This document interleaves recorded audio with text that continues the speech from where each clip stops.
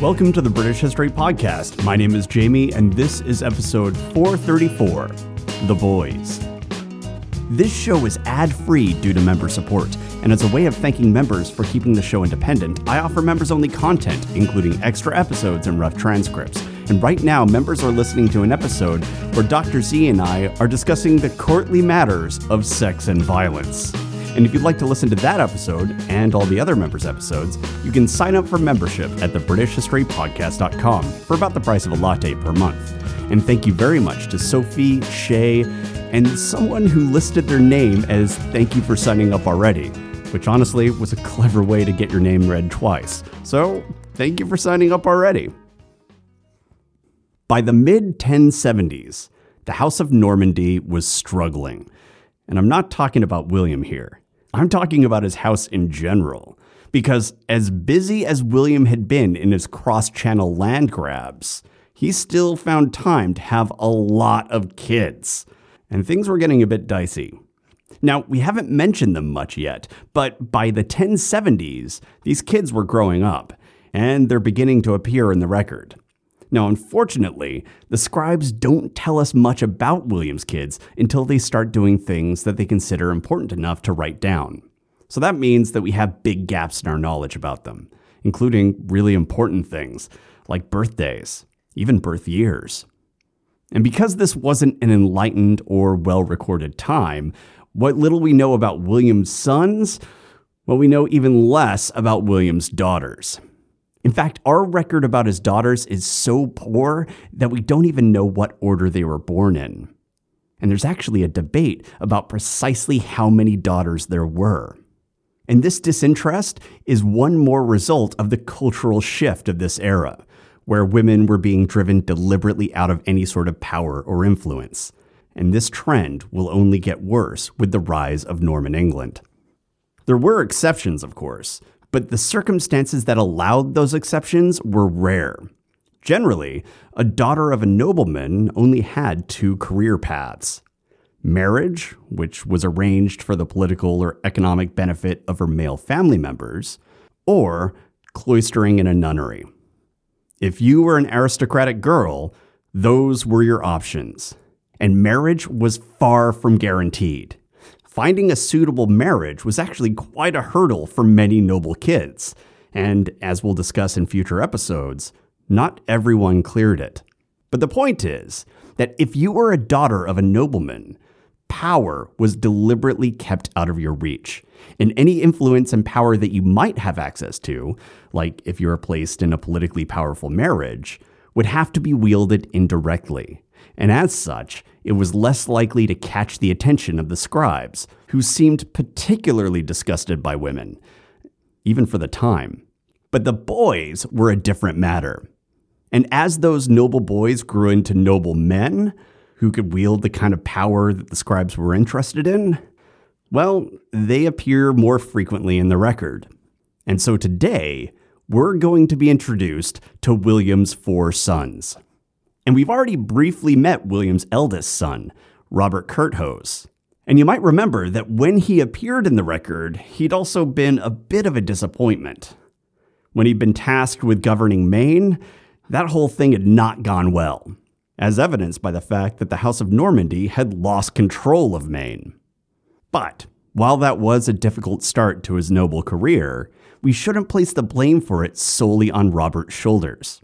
Actually, the records generally indicate that Robert was a fairly intelligent and accomplished young noble.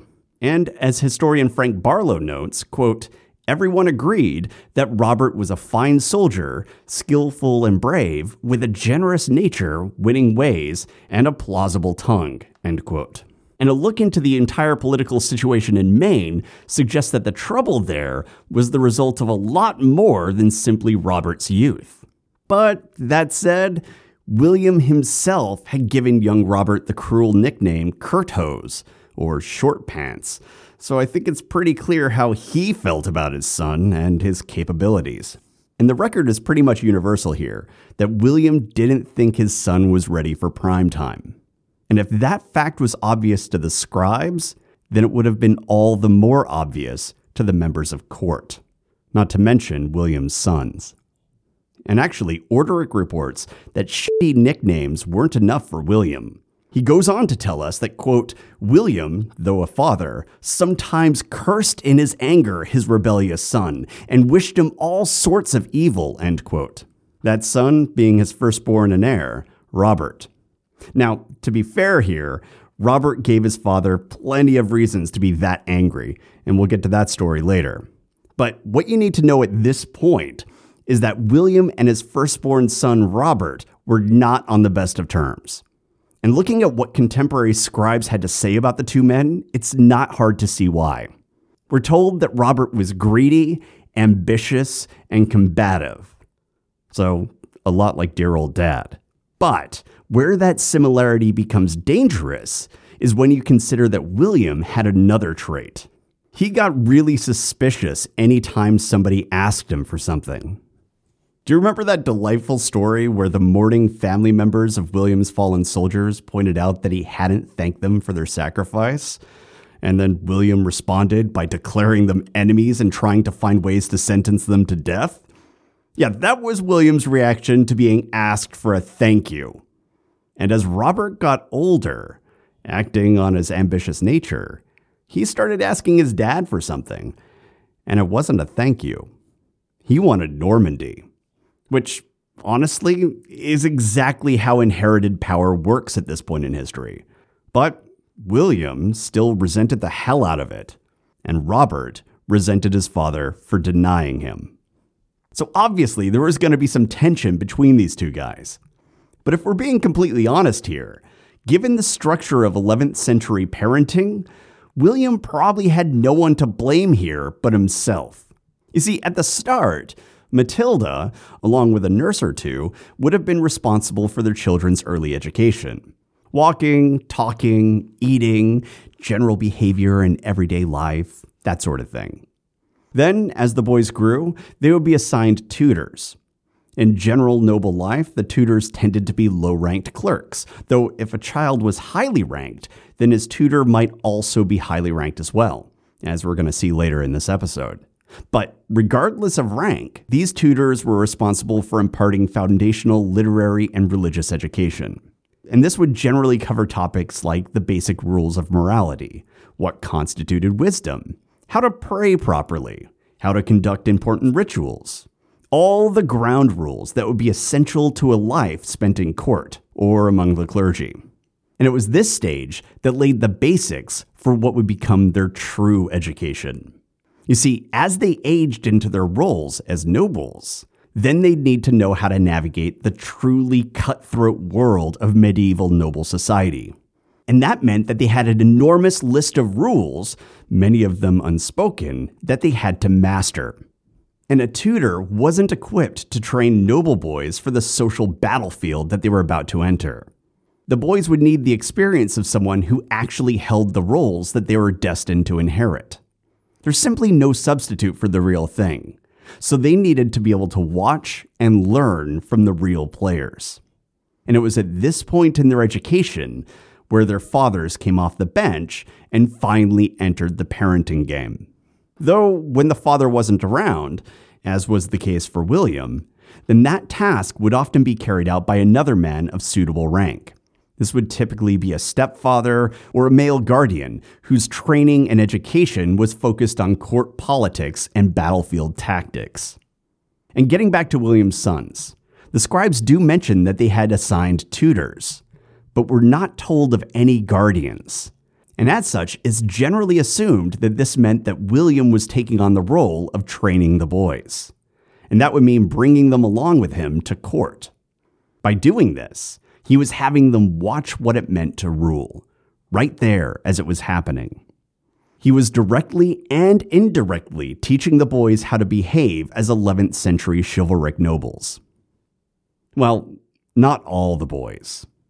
William's youngest son, Henry, was specifically not carted along with the royal court, and we'll get to him in a minute. But at least for the eldest three brothers, their education in what it meant to be a nobleman in the 11th century likely came from William. And if you listened to the members episode recently, then you know that even by the standards of the time, William was a lousy role model on that front. And given his own childhood, he wasn't likely to win any parenthood awards for the other stuff either.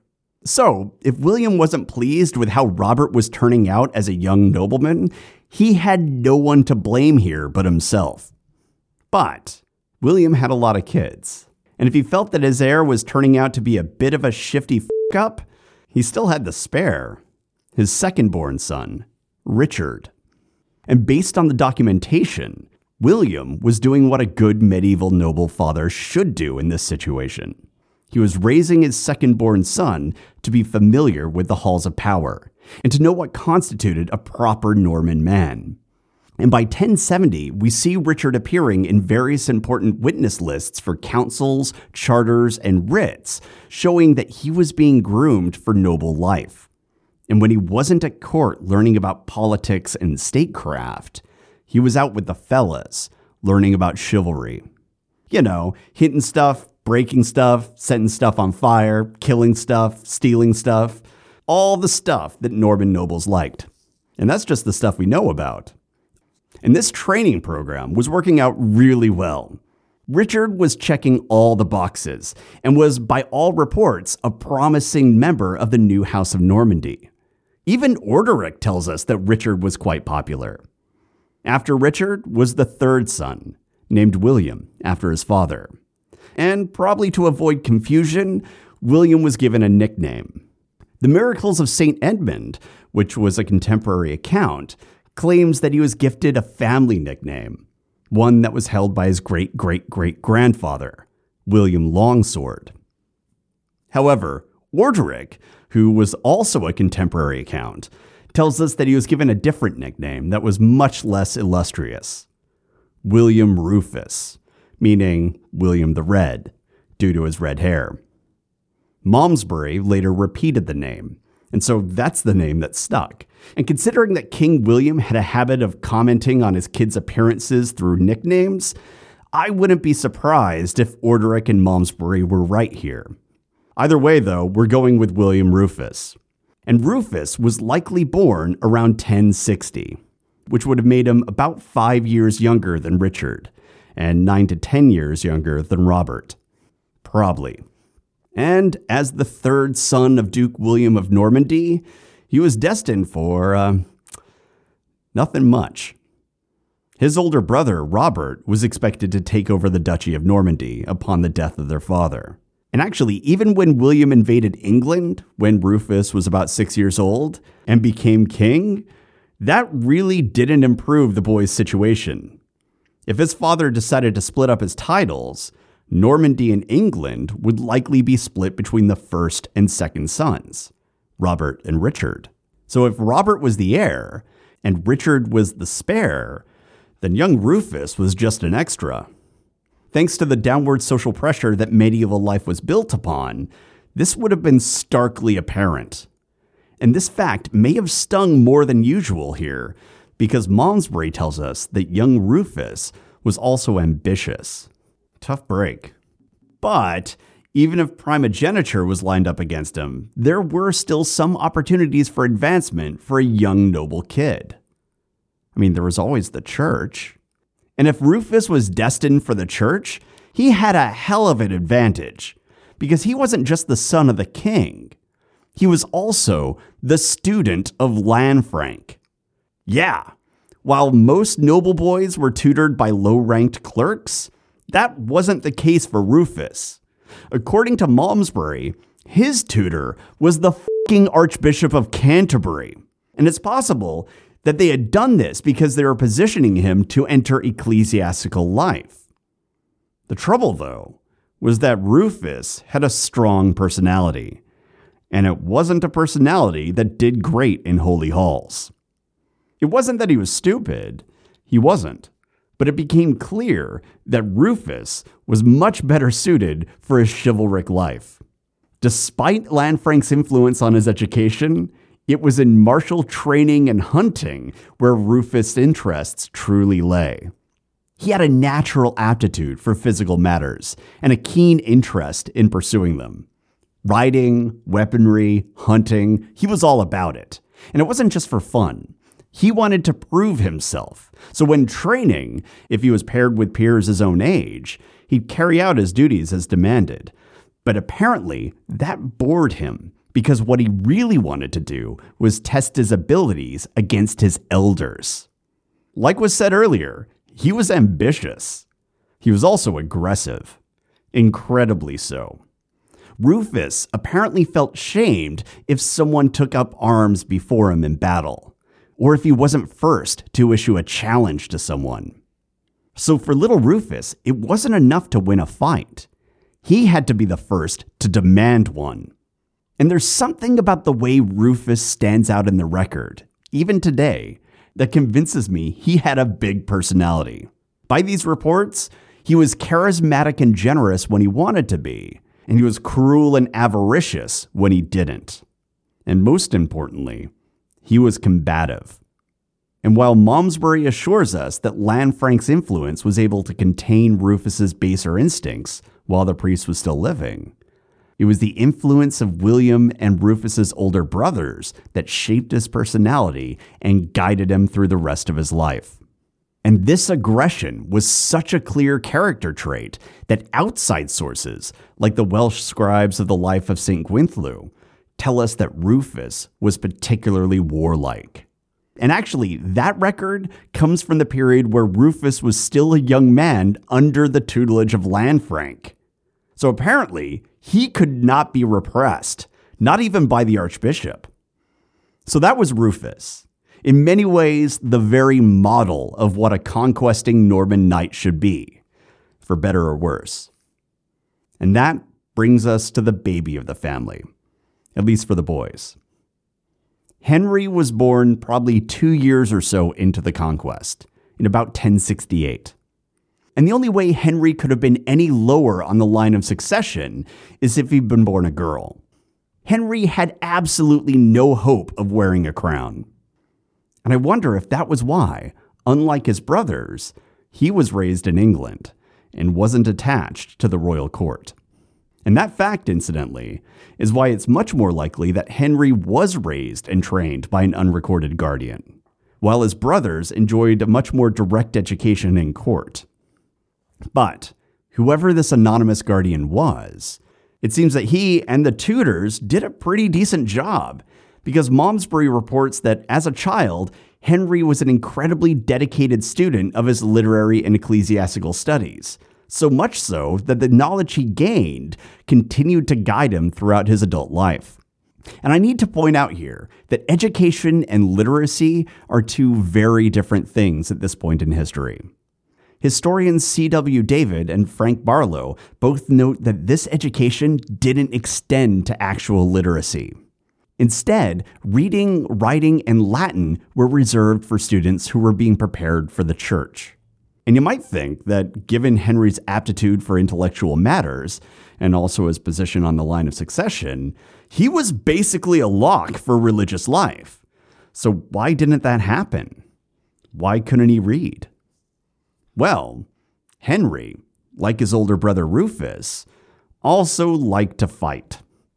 And as Barlow notes, quote, their obvious pugnacity and fitness for the chivalrous life may have served to spare them the tonsure, end quote. It seems that everyone realized that if you put those boys into a monastery, at best they'd end up riding around with an army cracking skulls like Bishop Turold, or at worst, just turn that violent attention to their fellow monks, also like Bishop Turold. Do you remember when he was busted for raiding the shipments headed for Bury St. Edmunds? Bishop Turold better appear in one of those biopics being made about William. Anyway, it seems that everyone agreed that one Turold was more than enough, and so the boys were being trained as knights instead. So, no literacy for them. And actually, it wouldn't be until another house sat on the throne of England, nearly 100 years later, that the kingdom would once again have a literate king on the throne. The House of Normandy was a whole vibe. So, those were William's sons, aggressive, ambitious, illiterate, and trained pretty much exclusively in chivalric culture. I'm sure it's fine. Anyway, Sometime between 1070 and 1075, William's second-born son, Richard, was looking to let off some steam in proper knightly fashion. While he hadn't been knighted yet, he was probably only about 16 years old, he still wanted to kill some stuff, and maybe hit some stuff as well. And as luck would have it, just a short ride from Winchester was a wooded area that, while it had a few hamlets and farms where people were scratching out a living, for the most part, it was wild and teeming with game. And that meant it was an excellent spot for deer hunting. Now, in just a few short years, this area would be known as the New Forest, and we'll be talking more about that in later episodes. But at this point, it was just a wooded area near Winchester. However, for the sake of clarity, I'm going to be calling it the New Forest. Anyway, so Richard got his fellas together, hopped on his horse, and went to the New Forest to go hunting. And this was medieval hunting. It was done primarily with bows and arrows, or maybe some spears and swords if you got close enough. But even with bows, you need to get really close to your prey. I mean, we're not talking about modern compound bows here. So even to have a chance at ruining Bambi's day, you either need fantastic camouflage, or you need something to drive your prey towards you, like trained dogs, or you need to somehow be faster than a deer. And in the case of Richard, it appears he went for option number 3. Because he had the muscle car of horses. And what would be more fun here than riding faster than a deer? So he was all saddled up and ready to go. And quick note about this. Norman saddles don't look like the sort of saddles you usually see today. Modern saddles are designed for things like running, jumping, or ranching. And while there are a lot of differences in modern saddles, almost none of them look like the saddles a Norman chivalric knight would have been using. Norman saddles were designed for medieval warfare.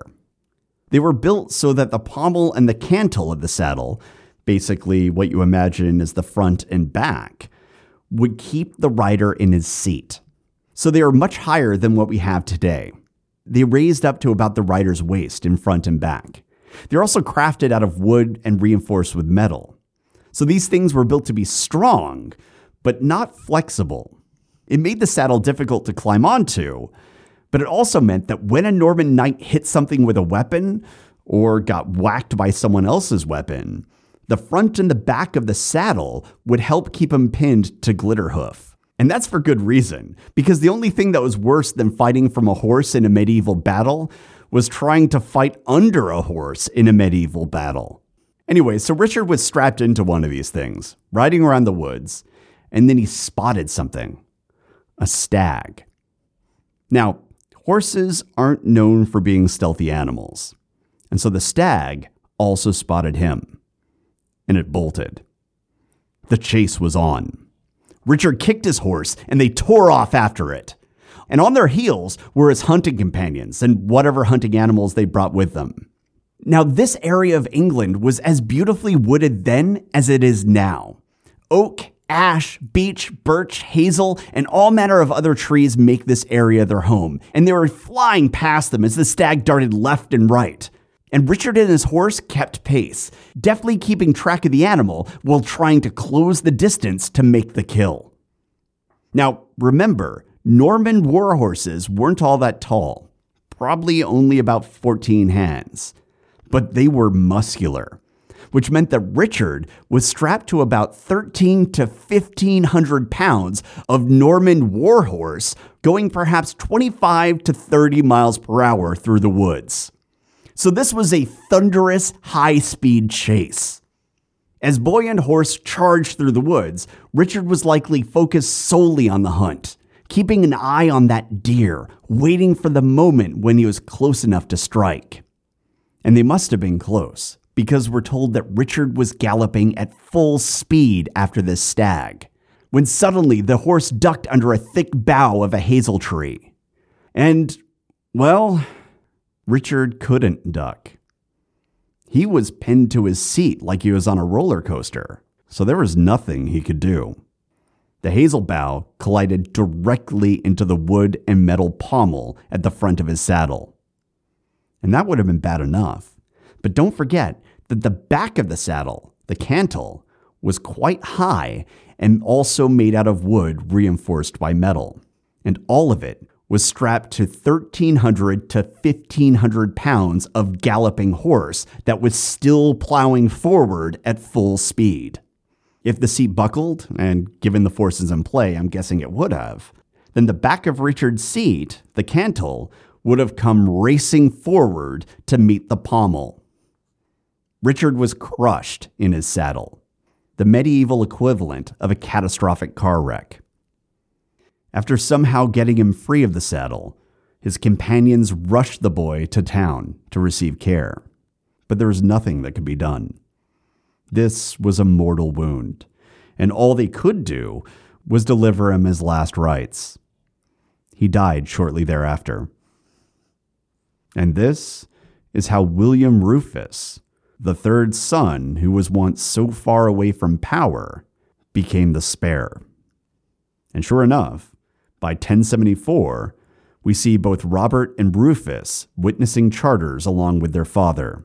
After all, with the death of Richard, Rufus would need to be versed in all the matters of Norman statecraft. And it would have been an enormous change in the life for the young boy. And I'm guessing that all that time in court, dealing with documents and disputes, was driving young Rufus crazy. This was boring.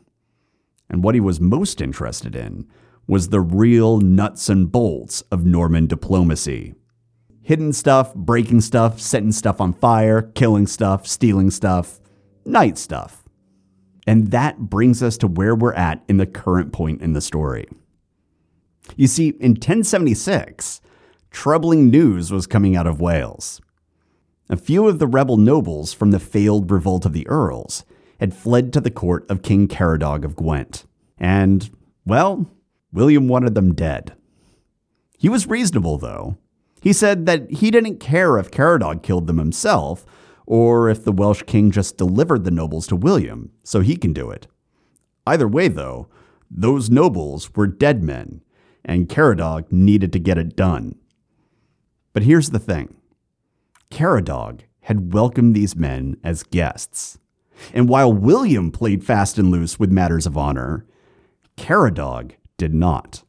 And besides, with the death of King Blethyn and the chaotic situation in Gwynedd, King Caradog was the man who stood the best chance at becoming the second king of all of Wales. If he wanted to make a move and unite the region, he would need to demonstrate his power, not cower from the English.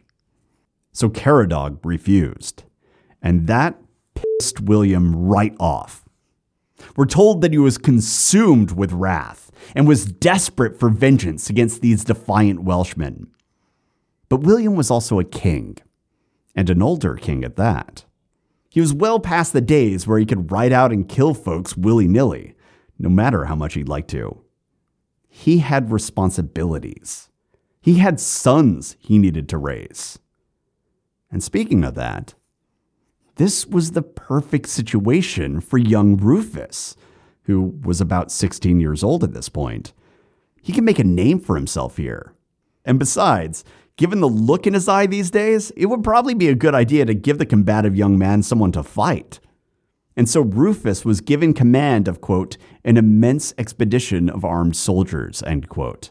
And he rode to southern Wales to punish King Caradog on his father's behalf.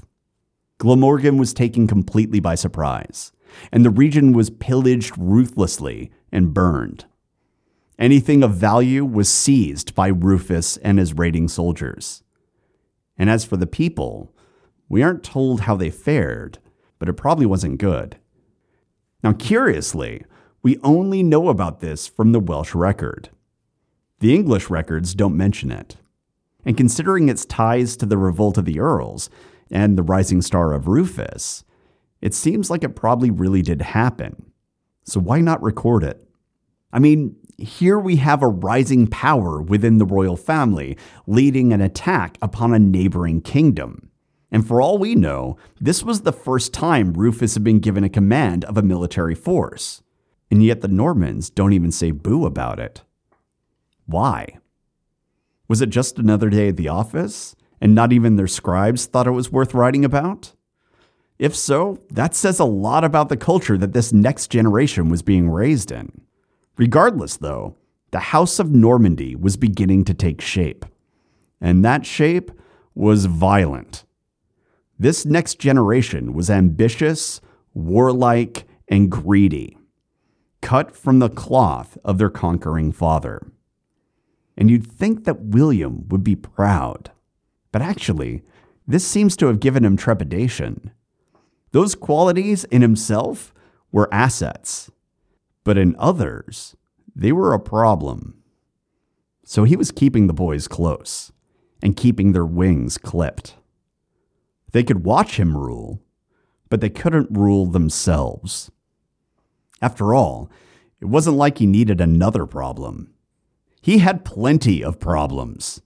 There was Anjou, there was Flanders, there was that traitorous Earl Ralph who was still free and active in Brittany, there was that asshole King of France, and finally, there was Waltheof.